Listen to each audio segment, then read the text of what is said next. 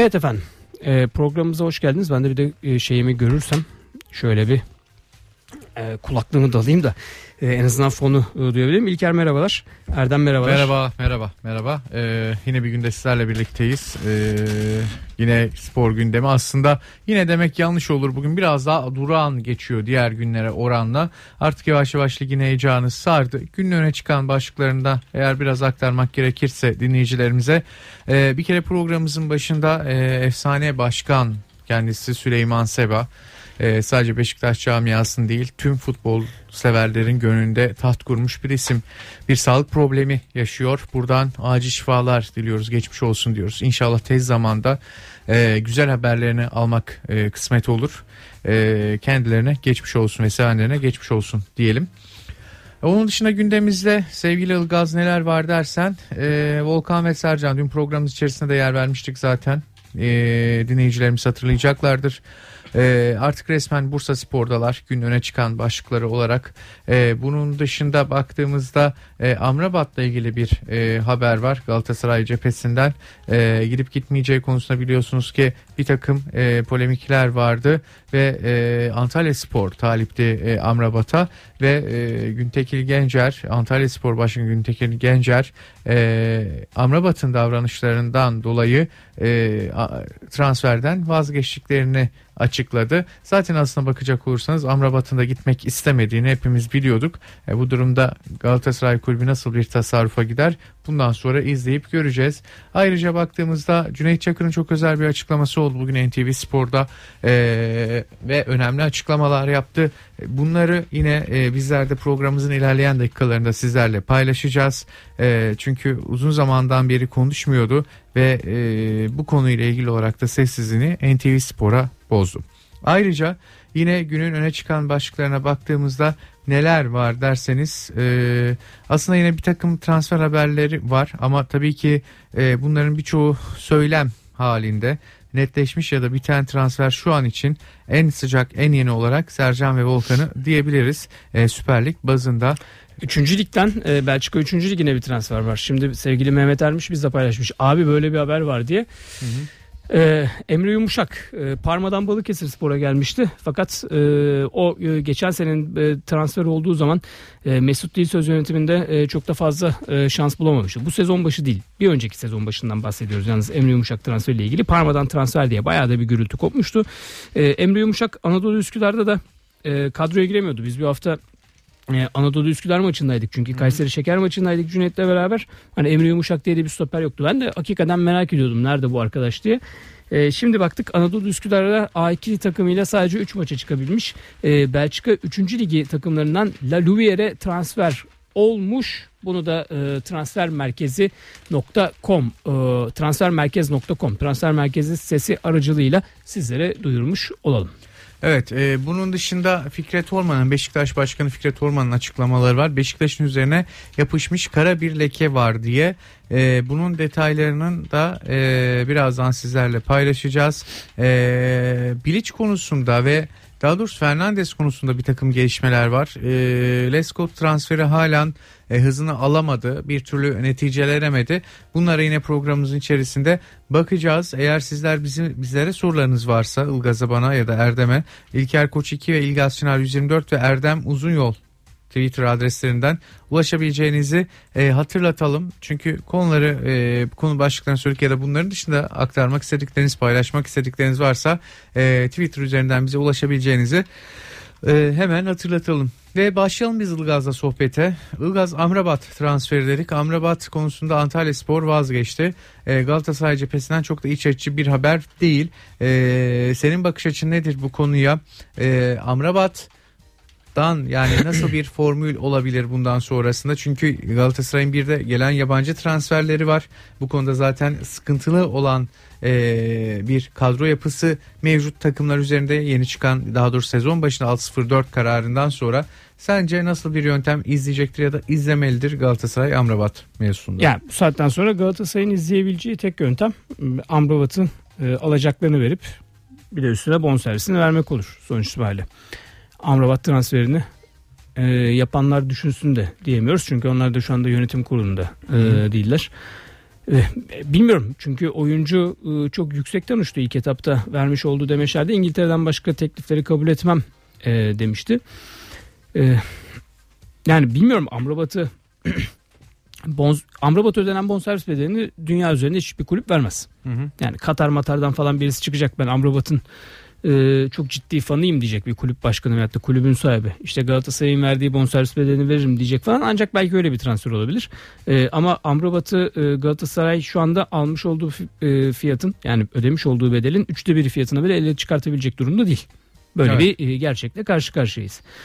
Hollanda gibi yine Amrabat'ın futbolunu geliştirmeye başladığı ve bugünlere kadar ancak bu şekilde gelebildiği kulüpler. Omniworld kulübünde yetişmişti Amrabat. Hani Hollanda 1. liginden bir takıma gitse, Eredivisie takımlarından birisine gitse bile Amrabat orada yıllık en fazla 250.000-300.000 euroya futbol oynayabilir. Galatasaray'dan da 1 milyon euro alıyor. Çünkü ilk etapta Galatasaray'a gelirken işte Amrabat kendi alacaklarından şu kadar vazgeçti, yılda 1 milyon euroya oynamayı kabul etti falan derken, esasında Amrabat'ın zaten dünya futbol piyasasında maksimum alabileceği paranın 1 milyon euro olabileceğini kimse hesaplamamıştı. Bunu bir lütuf gibi göstermişti bazı haber siteleri. Galatasaray'a yakın haber sitelerinden de bahsetmek gerekiyor bu noktada. Sonuç itibariyle Galatasaray'ın yapmış olduğu alışverişin, ki bu alışveriştir, ticarettir. Bu şekilde bakmak lazım. Futbolcu alıp satmaya çalışıyorsunuz. Çünkü bu endüstriyel futbolun gerçekleri de bu yöndedir. Galatasaray Amrabat'ı ancak buyur kardeşim 1 milyon euroyu sana veriyoruz. Hatta bu sezondan alacağım bu kadar paradır. Hadi çok uzatmayalım. Bonservisini verelim. Güle güle demek zorunda. Bence demez. Riera'da da demediler, demeyeceklerdir de bence. Yok, şimdi Alex Seyes transferi bittikten sonra Riera'da daha bu konuda olacak, tavizkar olabileceklerini tahmin ediyorum. Aynen bu şekilde. Çünkü Galatasaray 2 seneden beri kötü alışveriş yapıyor futbolcu seçimi konusunda. Genel çoğunluğa bakarsak almış olduğu futbolcuları biz daha önce burada çok papağan gibi tekrarlamak istemiyorum ama Yiğit İsmail Gökoğlan, Sercan Yıldırım, Amrabat, Riera, Dani, şöyle saymaya başlarsak bunun dışında hani gelen giden futbolcu noktasında oldukça ciddi maliyet artı başarı parametresinde hatalar yaptığını görüyoruz Galatasaray'ın. Yani Amrabat'ta işte hani Türkiye'de oynamak istemiyorum noktasında eğer karar vermişse bu şekilde artık Amrabat'la yollar tek taraflı alacakların ödenmesi konusunda fesih olacak, ki bu da riskli bir durumdur. Çünkü Amrabat derse ki ben kalmak istiyorum, tek taraflı fesihi kabul etmiyorum. Çünkü tek taraflı fesih için herhangi bir Galatasaray Spor Kulübü'nün öne süreceği şart yok derse de Galatasaray'ın başı ağrımaya devam edecek. Burada Amrabat ve temsilcisiyle yapılacak pazarlıklar ön plana çıkacaktır. Veyahut da Amrabat işte o +4'ün +2'si noktasında, yani artık orası nasıl bir şey uygulayacaksa sıkıntı yaratmaya devam edecektir Galatasaray'ın yabancı kontenjanında. Evet. Bu arada az önce Sercan dedin. Sercan'la ilgili olarak da şöyle bir soru yöneltelim. Sercan ve Volkan tekrar Bursaspor'a gittiler. Hatta bu konuyu dün bu ruhu yakalamak için diye sorduk. Sen dedin ki bu tabirlere karşıyım. Ve yeniden Bursaspor'dalar. Şimdi ben bakıyorum özellikle Twitter'da, ki dinleyicilerimize de hatta soralım. Ilgaz. Diyelim ki yani bu Volkan ve Sercan'ın gelmesi tekrar o Bursaspor'un efsane olduğu 2010 yılındaki o süreci, tekrar o havayı yakalayabilir mi? Sizlerin bu konuda fikirlerini merak ediyoruz. Lütfen Twitter üzerinden bize ulaşın. Tekrarlayayım, İlgaz Çınar 124 ve İlker Koç 2. Merak ediyoruz gerçekten. Bu iki transfer, eski iki oyuncusunu yeniden kadrosuna katması Bursaspor'a nasıl bir ivme kazandırır ya da kazandıracak mı? Bunu lütfen cevaplayın. Şimdi ben onu çok görüyorum sevgili Ilgaz. Bakıyorum Sercan ve Volkan transferinde işte bu efsane kadro yeniden kurulacak falan tadında böyle bazı söylemler var. Bunlar belki motive olmak amacıyla ya da motive etmek amacıyla söylenebiliyor. Transfer bittikten sonra dün dediğim gibi birkaç cümle kurmuştuk bu konu üzerine. Bugün itibariyle senin düşüncelerin neler? Sercan Yıldırım, Volkan Şen'le alakalı. Yani tekrar Bursaspor'a gelmeleriyle ilgili olarak. Ya ben Volkan Şen konusunda hala içimde biraz umut taşıyorum. Çünkü oyuncunun Trabzonspor'dan kopma sürecinde biz burada Cem Dizdar abilerle de çok konuşmuştuk bu noktayı.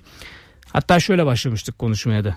Şimdi hani futbolcu mesela atıyorum sahada ters bir hareket yaptığı zaman ayak bileği dönebilir. Hani yanlış basmış olabilir. Herhangi bir sıkıntıyı yaşayabilir değil mi? Hı hı. Ne yapar futbolcu? Kenar kulübesine beni değiştirin işareti yapar. Öyle değil mi? Evet. Bir oyuncu fiziksel olarak sakatlanabiliyorsa duygusal olarak da sakatlanabilir. Hı hı. Hatta burada Rahmetli Kadir Özcan'ın evvel zaman içinde Trabzonspor'un Eskişehir deplasmanında 86. dakikada golü yedikten sonra ağlayarak maçın bitmesini beklemeden dışarı çıktığı örneğini de vermiştik. Rahmetli Kadir Özcan. Niçin? Duygusal olarak oyuncu o sırada bir kopma yaşıyor. Volkan Şen de bu kopmayı yaşamıştı. Daha sonrasında 45 saniye süren, hatta 90 saniye süren basın toplantısı Volkan Şen'in o basın toplantısını zorla yaptığı izlenimini bizde bırakmıştı ki ben izlenim değil kesin olarak bu zorla yapılmış bir basın toplantısı diye de kendi görüşümü bildirmiştim. Fakat daha sonrasında başka bir haber çıktı. İşte Volkan Şen sürekli rapor olarak Trabzonspor'da çünkü kadro dışı kaldıktan sonra genellikle işte noter tutanağı tutulur. Oyuncular ya Trabzonspor kulübünün kendisine verdiği hoca ve malzemelerle beraber antrenmana çıkmak zorundadır. Eğer antrenmana çıkmıyorsa da muhakkak rapor getirmek zorundadır. Volkan Şen'in sürekli rapor aldığı konusunda haberlerde zaten basında çıkmıştı. Demek ki Volkan Şen futbolu bıraktı demiştik. Ben burada birazcık ikilemde kaldım. Volkan Şen'in şimdi Bursaspor'a transferinden sonra hani ne kadar idman yapabilmiş olabilir ki bu raporlarla beraber bahsediyoruz. Hani ben kişisel olarak kendime baktım falan hikaye. Ben de her gün gidip spor salonunda 55 dakika spor yapıyorum.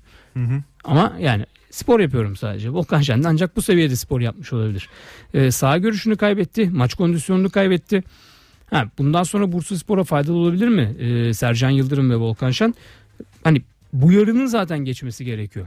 Girerler belki. İşte atıyorum Sanika Bora Elazığspor maçında bir takım katkılar verebilirler. Ve hatta Ziraat Türkiye Kupası maçlarında eğer yollarına devam ederlerse belki bir 2-3 maç katkı verebilirler diye düşünebiliriz. Ama şu anki oynamamışlıklarının vermiş olduğu form grafiğiyle ki Sercan Yıldırım'ı Şanlıurfa Spor'da forma giydiği zaman dilimlerinde de izlemiş birisi olarak söyleyebilirim ki özellikle Sercan Yıldırım futbolda çok yabancı. Volkan Şen daha az yabancı. Hani Volkan Şen Azerbaycan vatandaşı gibi. Artı 2 kontenjana girer. Sercan Yıldırım tamamen Afrika'dan bir transfer gibi. Ne yapacağını bilemiyoruz Bursaspor'da.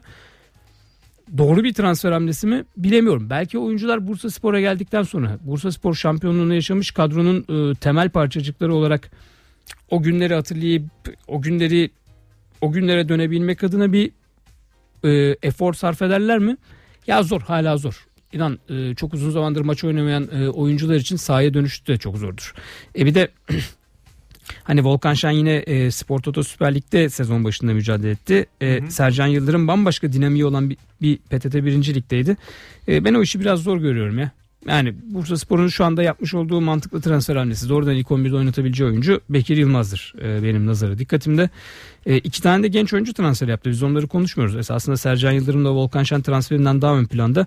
Ben her ne kadar PTT 1. Lig'deki performansını çok beğenmesem de ki bu konuda da özellikle futbolu seven, futbolu takip eden bazı dostlarla fikir ayrılığı yaşasak da karşı argümanlarınızı belirtsek de Etemercan Pülgir transferi geldi. Kartalspor'da sözleşmesini feshetmişti Etemercan Pülgir. Hani belki de doğru bir kurguda daha tecrübeli oyuncularla Etemercan Pülgir çok daha fazla katkı verebilir. Bir de Giresunspor'dan U19-18 milli takımımızın da kalesini koruyan Onurcan Piri'yi aldılar. Sezon başında Onurcan Piri takımın kalesini koruyordu. Hatta Kartalspor maçında da bizzat canlı olarak izledim. Daha sonra 6 kere de televizyondan izledim. Ama daha sonrasında da Akif Hoca geldikten sonra, Mehmet Birinci Hoca pardon geldikten sonra kaleyi tecrübeli Eray'a vermişti Giresunspor'da. Onurcan Piri transferi de geldi. Onurcan Piri'ni Yeşil Bursa'ya mı verecekler, vermeyecekler mi tam olarak bilemiyorum. A2 takımda yazık olur çünkü profesyonel tecrübeden gelmiş bir oyuncu. Bence Bekir Yılmaz, Etemercan Pülgir ve Onurcan Piri transferlerini konuşmak daha mantıklı olacaktır Bursaspor'da. Ben Volkan Şen'de Sercan Yıldırım'ın doğrudan katkı verebilme anlamında dezavantajları, handikapları olduğunu düşünüyorum daha doğrusu. Şimdi bu bahsettiğimiz isimler tabii daha evvel şampiyonluk yaşamış isimler olduğu için popülarite açısından daha ön planda. O yüzden de hani gündemde daha fazla. Yoksa senin bahsettiğin diğer iki ismin katkısı konusunda tabii ki görüşler olabilir ki seninle paralel düşünceleri olan başka kişiler olduğunu biliyorum. Sercan ve Volkan'a bakış açısı anlamında. Hayırlısı olsun diyoruz onlar açısından. Bakalım nasıl yönlenecek. Trabzon'a birazdan değineceğiz. Trabzon'a ilişkin bir değerlendirme yapacağız. Hatta Erdem'den de rica edelim. Yavaş yavaş o bağlantımız bize hazırlasın. Bu arada Kadir Zenen demiş ki Trabzon bağlantısı yapmadan önce eski havaların yakalamaları için Volkan Şen'de Sercan Yıldırım'dan bahsediyoruz. takımın başına Ertuğrul Sağlam'ın gelmesi gerek. Dağım ile eski günlerine dönemezler demiş. Fakat unutulmamalı ki Volkan Şen'le Sercan Yıldırım'ın kopuş zamanı da Ertuğrul Sağlam zamanına denk gelir. Dün dilimiz döndüğünce ifade etmeye çalışmıştık. Evet. Volkan Şen'in Amerika'ya günübirlik gidişleri, şu anki hayat arkadaşı eşiyle o zaman evli değillerdi. Sercan Yıldırım'ın bir takım gece hayatı ve bu gece hayatındaki fotoğrafların basına yansıması falan, yani orada hala ciddi sıkıntı var. Ertuğrul Sağlam bile bence geriye döndüremez. Evet. Şimdi biraz Trabzonspor konuşalım. Alınıyor sonra bazı dinleyicilerimiz, diğer takım taraftarları konuşmuyoruz diye. Trabzonspor'un efsane isimlerinden başbakan dersek herhalde herkes anlamış olur. Lemi Çelik telefon attığımızda. Lemi hocam hoş geldiniz. Hoş bulduk. İyi yayınlar, iyi günler. Teşekkür ediyoruz. Evet hocam, bir ara transfer döneminin daha doğrusu bir ara sezonun sonuna daha geliyoruz. Transfer dönemi de yavaş yavaş sonlanıyor. Trabzonspor da bir şeyler yaptı. Yapmaya da devam edecek belki bundan sonrasında. Neler söylersiniz genel olarak bakıldığında? İlk yarı bitti ve bu ara sezonu nasıl geçirdi sizce? İyi değerlendirdi mi? Çünkü iddiası Avrupa arenasında da devam ediyor. Sizin fikirleriniz neler? Şimdi devre arası çalışmaların iki boyutu var. Birincisi futbol takımının Antalya kampı ve hazırlık maçları. Bir de Sayın Başkan'la yönetimle beraber yapmış olduğu transfer çalışmaları. Devre arasından önce alınacak futbolcular konusunda zannediyorum bildiğim kadarıyla teknik ekip başkana gerekli isimler hakkında bilgileri verdi ve ihtiyaç duyulan mevkilere yönelik transfer çalışmaları başlatıldı.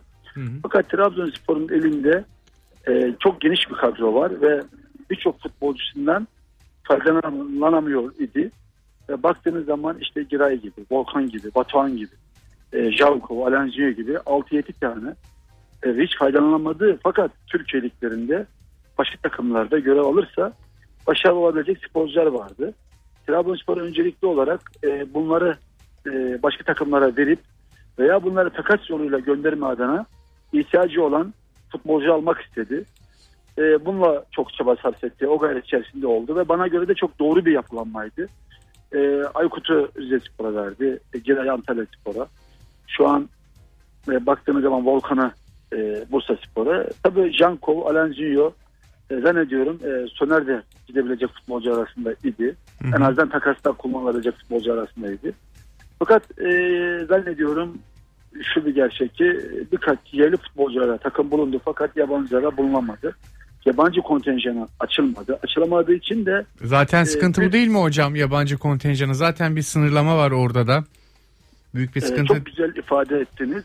Asıl sıkıntı orada. Yerli futbolculardan yerli futbolcular adına gerekli işlemleri yaptı ve o konuda yer açıldı. Ama ihtiyacı olan yabancı futbolcu transfer adına yer açamadı. Çünkü ne Cankov ne Alanzio veya diğer yabancı göndermek istediği futbolcuların hiçbir tanesi gitmek istemiyor.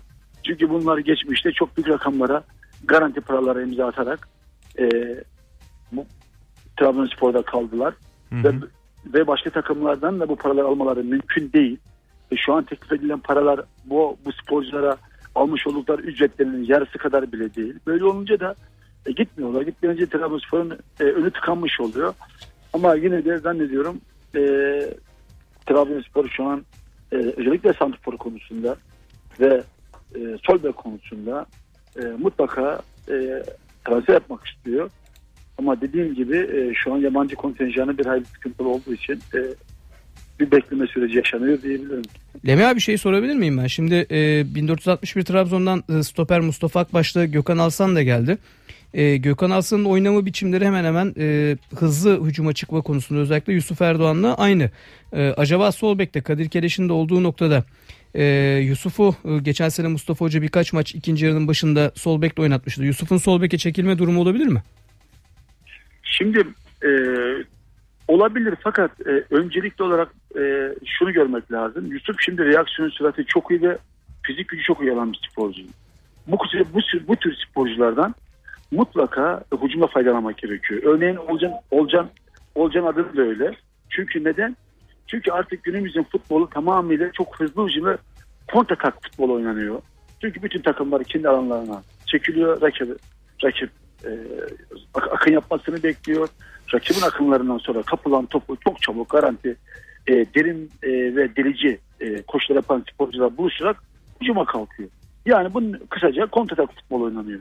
Şimdi böyle bir sistemde Olcan gibi, Yusuf gibi bu tür sporcularda yani defansla kaleci arasındaki boş alanlara bu koşular yapan futbolculara çok ihtiyaç var. İşte Yusuf da bunlardan bir tanesi. Yani bu tür hızlı oyuncuları sol beke veya sağ beke çekerseniz bu sporcuların özelliklerini yazık etmiş olursunuz. Ama burada şu da var ki zorunluluk hallerde oynayabilir. Yani 1-2 maç oynar, 3 maç oynar, idare eder.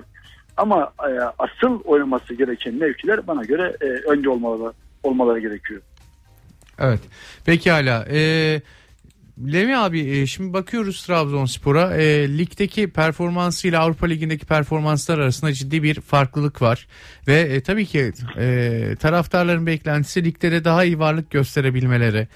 Bu anlamda nasıl bir sistem oluşturması gerekiyor Mustafa Reşit Akçay'ın ki her iki kulvarda da iddiasını sürdürsün ya da hani şu sistemle, şu yapıyla daha doğrusu ya da bu oyuncu kadrosuyla zor mu Trabzonspor'un ligde ya da Avrupa her iki tarafta da başarı sağlaması? Şimdi şu bir gerçek ki takımın mutlaka transfere ihtiyacı var. Bu kadroyla baktığımız zaman, bu kadroyla Galatasaray'ın kadrosunu kıyasladığımız zaman, Fenerbahçe'nin kadrosunu kıyasladığımız zaman, Beşiktaş'ın hatta kadrosunu kıyasladığımız zaman bile Trabzonspor'un bu kadro oyuncu kadrosu olarak gerilerde kaldığını söyleyebiliriz. Ama 3-4 tane çok kaliteli transfer yaparsa bu kadro artık şampiyon oynayabilecek bir kadro olabilir ve olur diye düşünüyorum. 3-4 tane derken forveti ve savunmayı mı kastediyorsunuz yoksa? Forvet, savunma, ön libero, orta saha, ofansif orta saha, sol bek yani. Fakat bunlar tabii Olcan Adın, işte kaleci Onur, Yusuf düzeyinde kaliteli, işte Molda düzeyinde olması gereken oyuncular. Yani takıma sonuca taşıyabilecek oyuncular olmalı. Yani sıradan tamamlayıcı oyuncular olmamalı. Yani şu anki mevcut futbolculardan kalitesi ve temposu ve takıma sağlamış olduğu katkı daha üst düzeyde olmalı.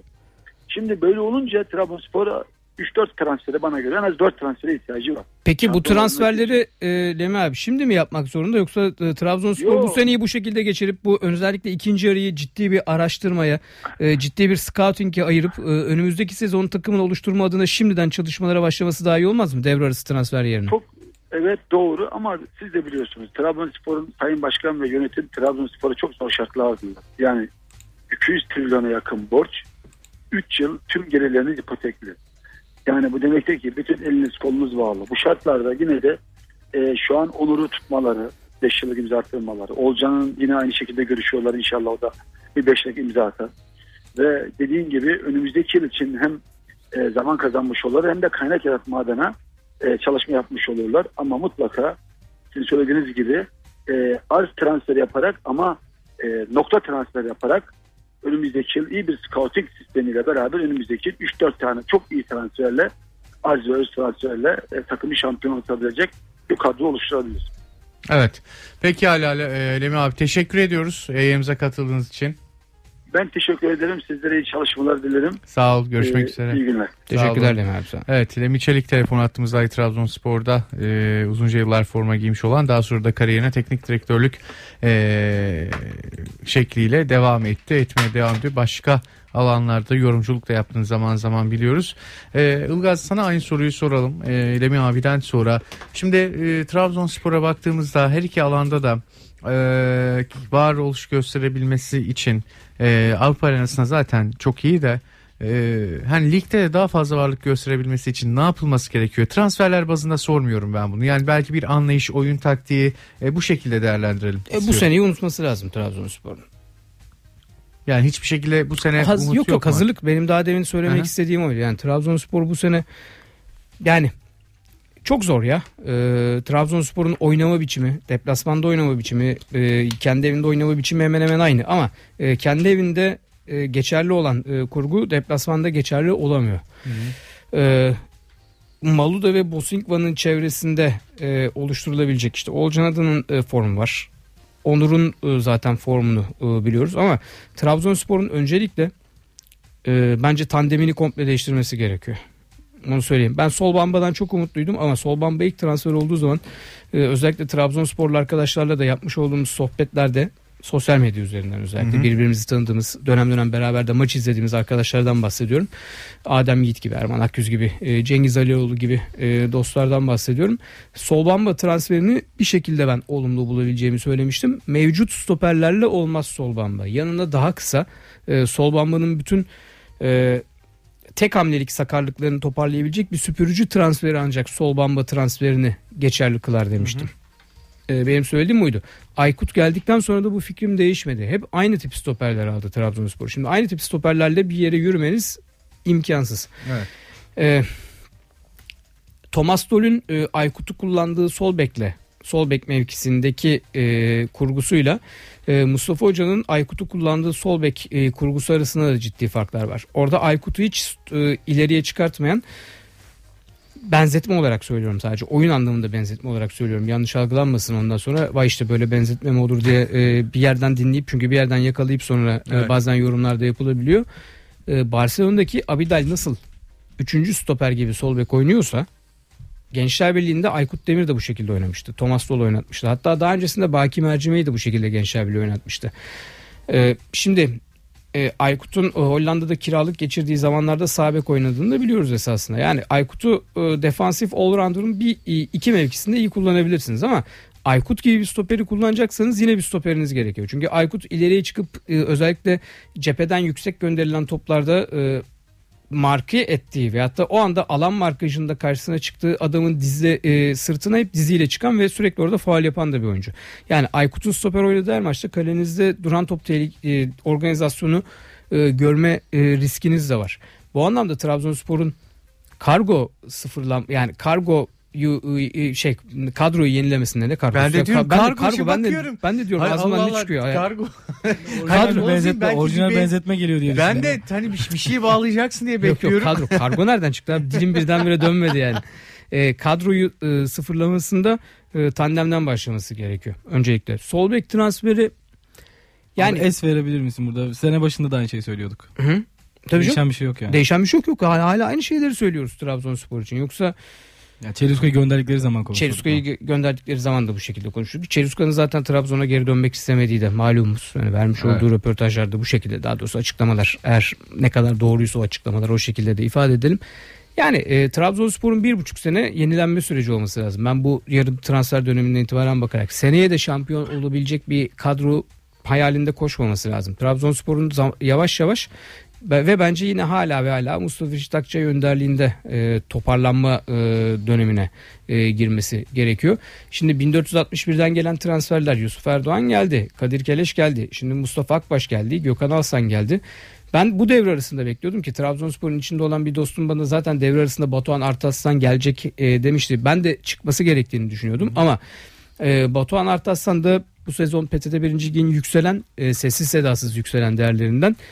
O da büyük ihtimalle önümüzdeki sezon bu kadroya katılacak. Yavaş yavaş böyle küllerinden doğma dediğimiz bir hikaye vardır ya. Trabzonspor hep öze dönme hikayesi vardır ya. Trabzonspor özüne dönüyor esasında. Ama Trabzonspor kadroyu yenilese de yenilemese de en büyük sıkıntısı ne şu anda? Seyirci. Evet, destek alamaması özellikle 6.000-7.000 kişi oynuyor ya. 16-30 maçı olsa da 19 maçı olsa da. Kovalarken de bazen çekti bu çileyi yani. Sadece değil yani. Şampiyonluk zamanında da çekti. Başka zamanlarda çekti. Yani hep aynı standart yani. Tabii. Şimdi seyirci yani Mustafa İştakçı Hoca da diyor ki evet biz Trabzonspor seyircisini sahaya getirecek futbolu oynamıyoruz diyor. Peki, bunun farkında. İyi de yani seyirci tamam, sadece iyi futbola da gelebilir ama hani Trabzonspor'da bu yapılanmaya destek vermek gerekiyorsa en azından o sahanın 12.000-13.000 seviyelerinde olması gerekiyor. Şimdi Beşiktaş maçı bir test maçı olacak esasında Trabzonspor için. Yani bu hafta sonu lig başlıyor. Trabzonspor Beşiktaş maçı var. Bakalım bir nedir ne değildir diye göreceğiz. Evet, bence futbolu özledikleri için gelirler de daha sonrasına bence yayılmaz gibi geliyor. İşte önemli olan Trabzonspor taraftarı futbolu özledi mi acaba? Hı. Bu hafta 1461 Trabzon maçı vardı. Hiç de futbolu özlemiş gibi durmuyorlardı yani. Amliyaker'de oynadılar çünkü. Ya ben öteki taraftan soracağım abi yalnız. Yani bir yandan bu tabii ki çok güzel bence. Ben Mustafa Reşit Akçay'ın varlığından çok memnunum. Zaten gelmesi, o getirilmesi falan komple çok memnun kalanlardan biriyim ben de. Yani çok doğru bir hareket. Yani bu yabancıların o hani en azından Maluda ve Bosinga gibi kalitedeki yabancıların eklenmesini sen Yani aynı zamanda yani ne diyorsun, ne düşünüyorsun? Yani 2 kişi daha mesela atıyorum forvet hattına 30 civarı, 30 yaşına gelmiş. Yani kaliteli, tecrübeli ve bunun dışında da defans, yani şu an konuştuğumuz yer yine. Onlar 2 takviyeyle bir şekilde zor şartlarda da olsa yapılsa, yani hiç yoktan yukarıyı zorlayamaz mı sence? Ki zaten öyle bir düşünce var ama sanırım hala bir transferde bir sıkıntı var herhalde. Ya bence onun seneye olması gerekiyor. Çünkü şimdi bu yarı dönemde gelen ve lig yarışında birazcık geriye gitmiş Trabzonspor'da motivasyon düştüğü zaman seyircinin sahaya gelen ve izlemeye gelen, stada gelen seyircinin de tepkisi enteresan olabiliyor. Yabancı oyuncuyu küstürmemek lazımdır. Unutmayalım, yani yabancı oyuncu kendisini mutlu hissetmediği anda o takıma sıfır katkı vermeye başlar. Hatta bu sıfır katkı demek esasında katkı vermeyi geçiyoruz, zarar vermektir. Yabancı oyuncu zarar vermeye başlar mutsuz olduğu zaman. O yüzden doğru zamanı beklemek gerekiyor. Ben şunu düşünerek söyleyeyim de, Juventus maçı var önlerinde sonuçta, ne olursa olsun yani. Bence Juventus maçı da Mustafa Hoca önümüzdeki sezon Trabzon'unu inşa ederken oradaki oyunculara tecrübe kazandırmak olarak bakması lazım. Yani futbol bu, hiçbir şey belli olmaz. Ama hani Juventus'un şimdiki, takip ediyoruz biz de Serie A'yı, ben izliyorum. Yani Juventus'un oynama halleriyle Trabzonspor'un oynama halleri arasında ciddi fark var. Ya tabii ama benim umudum var hala ya, İtalyan takımlarına karşı Trabzonspor. Yok. Tutturuyor dikiş ya Yok sadece. ya. Yok, bilmiyorum, benim umudum var da yani şu açıdan zaten söylediğin de doğru abi, yani o işi yapabilecek tek kişi de sanırım şu an ligde, kaç tane hoca var bilmiyorum ama Mustafa Reşit Akçay'dır yani. Seneye oynatacağı takımın belki o iskelet kadrosunu çıkartıp da Juventus'a karşı tecrübe kazanmasını sağlayacak. Başka hiç kimse çünkü yapamaz bunu. Ben öyle düşünüyorum. Yani günü kurtarma amacıyla Beşiktaş şöyle olabilir. Olmaz o iş. Yani. Hani belki Trabzon'da kitleyebilir Mustafa Hoca Juventus'u. Ben deplasmanda düşünüyorum tam tersi ama bakalım. İşte yani orada sıkıntı yaşar. Metin Erkan Özcan ne demiş? Türk futbolundan çok şans verilen santroforu Batuhan Karadeniz'e ne oldu? Ahmet Bulut'a sormak lazım. Geçen sene 3. imzasını... ne olduğunu Batuhan'a sormak. Deportivo'da oynuyormuş abi, öyle duyduk biz. Yani geçen sene imkansız bir transferin peşinden koşuyorlardı menajerleri. Bakmak lazım nerede Batuhan Karadeniz. Kendisine yazık eden futbolculardan bir tanesi maalesef. Evet. Şimdi ne yapıyoruz? Bekliyorum yani, bir tane at kaçak şu an geziyor da. Onu bekliyoruz. Peki Kasımpaşa cephesinden sıcak bir açıklama var. Onu paylaşalım hemen. Eğer ki biliyorsunuz ki Kasımpaşa Beşiktaş maçı tekrar oynatılmasına karar verilmişti. Bu konuyla ilgili olarak da Kasımpaşa Kulübü tahkime gitmişti. Ve işte bunun devamında açıklamalar geldi. Nedir derseniz, eğer ki tahkimden dönerse karar UEFA'ya gidecekleri yönünde. Açıklamayı yapan Kasımpaşa Yönetim Kurulu üyesi ve Beşiktaş'ın eski yönetim kurulu üyesi İhsan Kalkavan demiş ki eğer karar tahkimden dönerse UEFA'ya gideceğiz. Beklediğimiz bir karardı onlar açısından. Ben şaşırmadım, sizi bilmiyorum ama tahkimin kararının bu perşembe açıklanıp bir hafta için açıklanıyor mu biliyor musunuz? Hani prosedür nasıl arkadaşlar tahkimle alakalı? Bilmiyorum. Bu ara bayağı hani sıkıntılı biliyorsun abi. Hani evet. Tahkim falan 3 hafta 4 hafta bir ay sürüyor 2 ay sürüyor. Yani hani çünkü yarın, bugün günlerden bu arada salı değil mi? Daha 2 gün sonra var. Neyse Perşembe at yarışına günü gidelim. At yarışına gidelim, sonra devam edelim.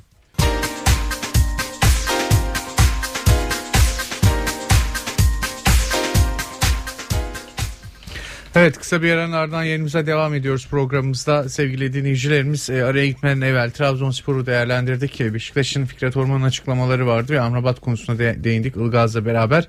Şimdi yine devam edeceğiz. Transfer dönemin hızlı isimlerindendi.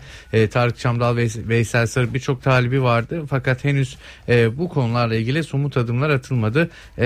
Ne noktada, birazdan bunu öğreneceğiz. Sizlerde sorularınız varsa bizlere ulaşabilirsiniz. İlgaz Şener 124 İlker Koç 2 Twitter adreslerinden. Dediğimiz gibi birazdan bir bağlantımız olacak. Sonrasındaysa artık Dünya Kupası'nda bizi temsil edecek olan hakemimiz Cüneyt Çakır'ın sabah saatlerinde Fuat Akdağ ve Mehmet Demirkol'a verdiği özel röportajı sizlere aktaracağız sevgili dinleyicilerimiz. Evet, dediğimiz gibi birazdan Eskişehir cephesinden gelişmelere bakacağız.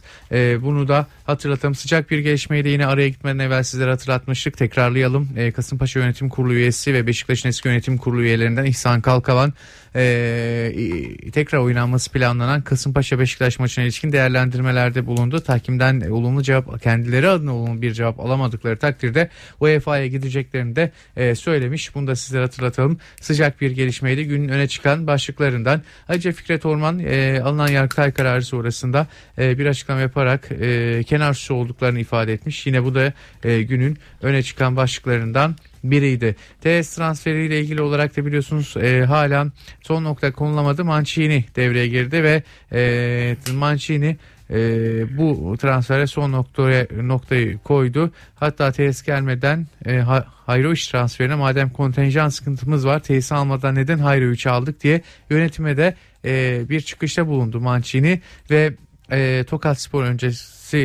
Spor maçı öncesinde bir araya gelmişti. İşte bu konuyla ilgili olarak da artık son noktaya gelindiğini söyleyebiliriz.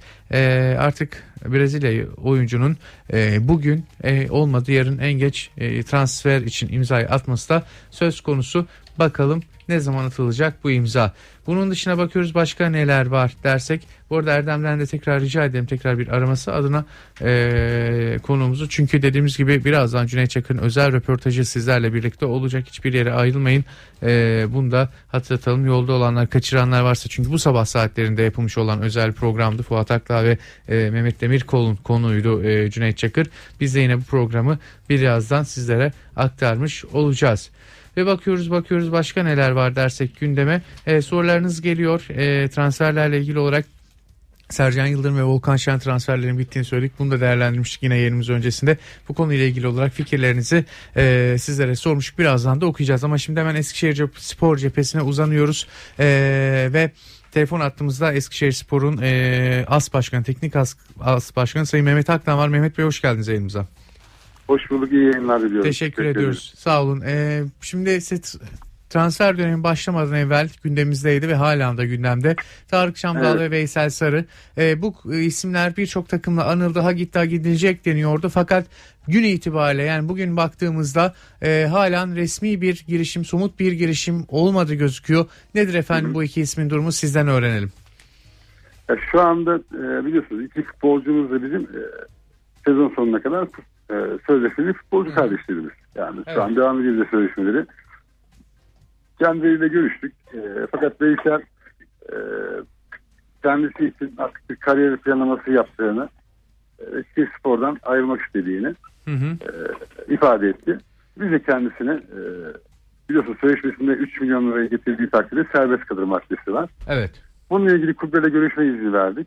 Görüşüyor kendisi kulüplerle. Yetkili menajerleri görüşüyorlar. Bizi tatmin edecek bir rakam geldiği takdirde oturacağız ve karşılıklı olarak anlaşacağız. Tarih konusuna gelince Tarık'ı biz başlangıçtan beri sürekli Tarık şu ifadeyi kullanıyorum. Ben Eskişehir Spor formasını giymek istiyorum ve bu şeyde çok mutluyum. Ben bu şehri seviyorum. Tabii tarihiyle sezonun başında daha yeni çıkış yakalayan, futbolu genç olan, yaşı genç değil ama futbolu genç olan bir kardeşimizin bu kadar çok talep karşısında kafasının karışması çok doğal bir şey. Fakat kendisi halen de şunu vurguluyor. Ben Eskişehir Spor'un izni olmadan Eskişehir Spor Kulübü'nün memnun etmeden asla hiçbir yere gitmem ifadesini sürekli kullanıyor. Ve bu duruşunu da halen de sergilemiş durumda. Bunun aksi olacak herhangi bir adım atmış değil. Kendi şahsi kanaati Tarık'ın bu sevdasından vazgeçmeyeceğini, o kendisine teklif eden hem maddi hem de... Sevda derken neyi kastediyorsunuz efendim? Onu biraz daha açabilir miyiz? Ne derken anlayamadım. Hani bu sevdasından vazgeçmeyeceği derken orada... Eskişehir sevdasından. Pardon? Eskişehir sevdası. Eskişehir sevdası, evet. Eskişehir sevdasından vazgeçtiği kanaatinde değilim. Çünkü buraya bir tutkuyla bağlı kendisi gerçekten de. Giderken de burayı mutlu edip gitmek istiyor. Bunu sürekli vurguluyor kendisi. Ben bunun için de kendisini yürekten tebrik ediyorum zaten. Ben kendi kanaatimi söylüyorum, şahsi kanaatimi söylüyorum. Bu sevda tutkusu fazla olacak ki aksi takdirde şu anda biliyorsunuz diğer kulüplerle sözleşmeyi çok rahat imzalayabilir, anlaşma yapabilir. Ama bunu yapmış değil çünkü kendisi inanılmaz teklifler var. Rakamsal bazı inanılmaz rakamlar teklif ediliyor. Bizim bu rakamları Anadolu kulüplerine şansımız mümkün değil, veremeyiz yani. Takımın mağlubiyetini alt üst ederiz. Fakat buna rağmen de biz de şartlarımızı zorluyoruz. Kendisi de şartlarını zorluyor. İnşallah hem Tarık için hem de Eskişehirspor için hayırlı bir şekilde neticeli kanaatindeyim ben. Evet. Şimdi ilk başta Veysel'den başlayalım tekrar. Siz bir takım kulüplerle görüştüğünü söylediniz. Acaba bunlarla ilgili hangi kulüpler olduğu yönünde bilgi alabilir miyiz sizden efendim? Hangi kulüplere daha yakın duruyor Veysel? Sanırım Beşiktaş, Fenerbahçe ve Kasımpaşa'da görüşmeler yapıyor. Fakat bize gelen resmi bir teklif yok bununla ilgili. Kendi menajeri, yetkili menajerleri görüşüyor. Biz bu kulüp olarak bize gelen bir resmi bir teklif yok Veysel'le ilgili. Resmi olarak geldiği zaman da biz de zaten otururuz, konuşuruz.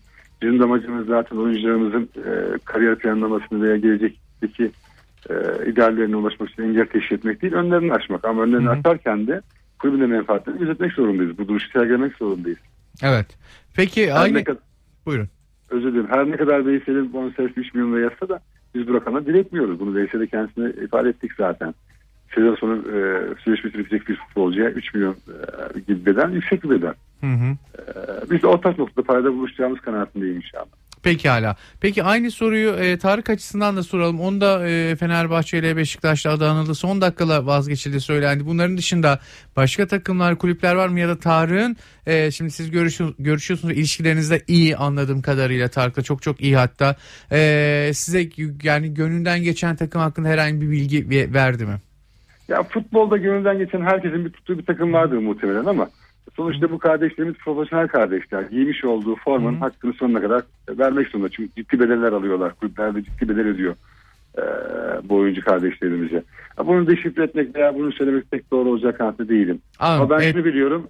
Tarık veya herhangi bir futbolcu o formayı giydiği zaman tutmuş olduğu takım değil, giymiş olduğu o formanın hakkını sonuna kadar vereceği kanaatindeyim ben. Evet. Biz o zaman şöyle yapalım. Tarık'ın hani gönlünde olan takımdan ziyade hangi takımlar şu anda anlaşmaya yakın duruyor? En azından onu soralım. Yani Eskişehirspor'la. Neyle? Eskişehirspor'la. Eskişehirspor'la anlaşmaya yakın duruyor Tarık. Evet. Anladım. Hani diğer takımlar hani çok talipleri var, yani çok uçuk rakamlar var. Onlarla ilgili olarak da baktığınızda bu takımlar hangileri o zaman? Tabii ki Galatasaray ciddi tekliflerde bulunmuş. Bakın Muş diyorum ben ama bize gelen resmi bir teklif yok. Bununla ilgili bir takım görüşmeler yapmışlar.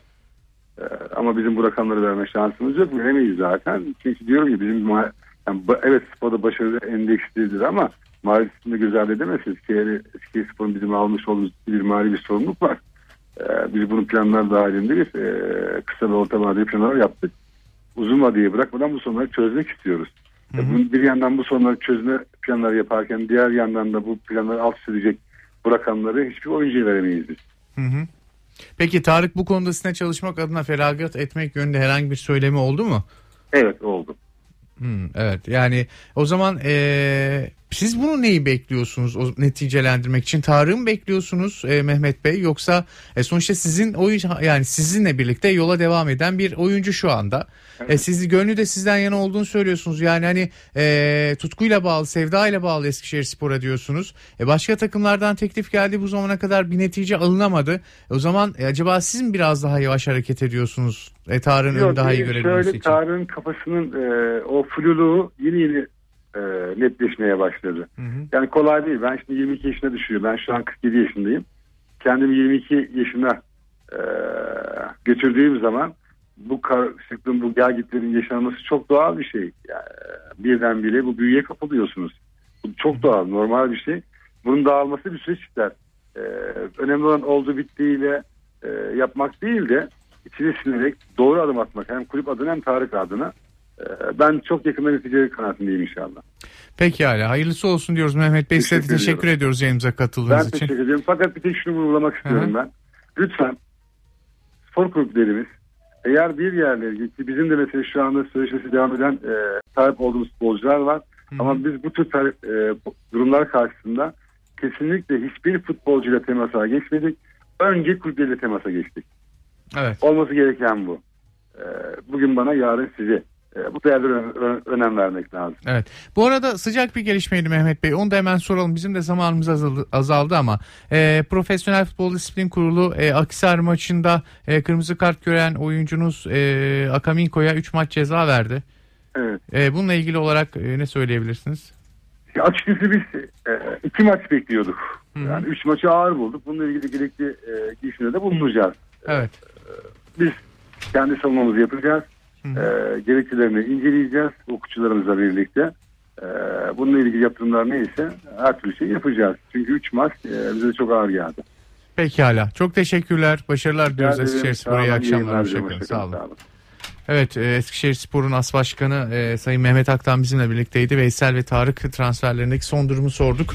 Veysel'in başka Eskişehirspor'da kalmak istemediğini ve başka takımlara gitmek istediğini, bu yönde de kulüp olarak izin verdiklerini, kendilerini de tatmin edecek bir ücret geldiğinde Veysel'i bırakacaklarını söyledi. Ayrıca Tarık konusunda Tarık'ın Eskişehirspor'a büyük bir sevdayla, aşkla bağlı olduğunu, Galatasaray'ın çok ciddi bir teklife geldiğini ama Tarık'la Eskişehirspor arasındaki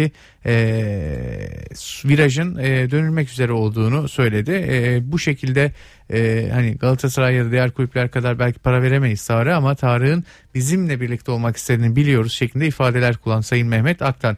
Ve böylelikle Ilgaz artık yavaş yavaş sonuna geliyoruz. Cüneyt Çakır röportajını artık pas atacağız galiba, değil mi? Evet, Cüneyt Çakır röportajı bizlerle beraber olacak. 41-42 dakikalık bir röportaj. Zaten at yarışı ve reklamla beraber 50'ye tamamlamış oluyoruz.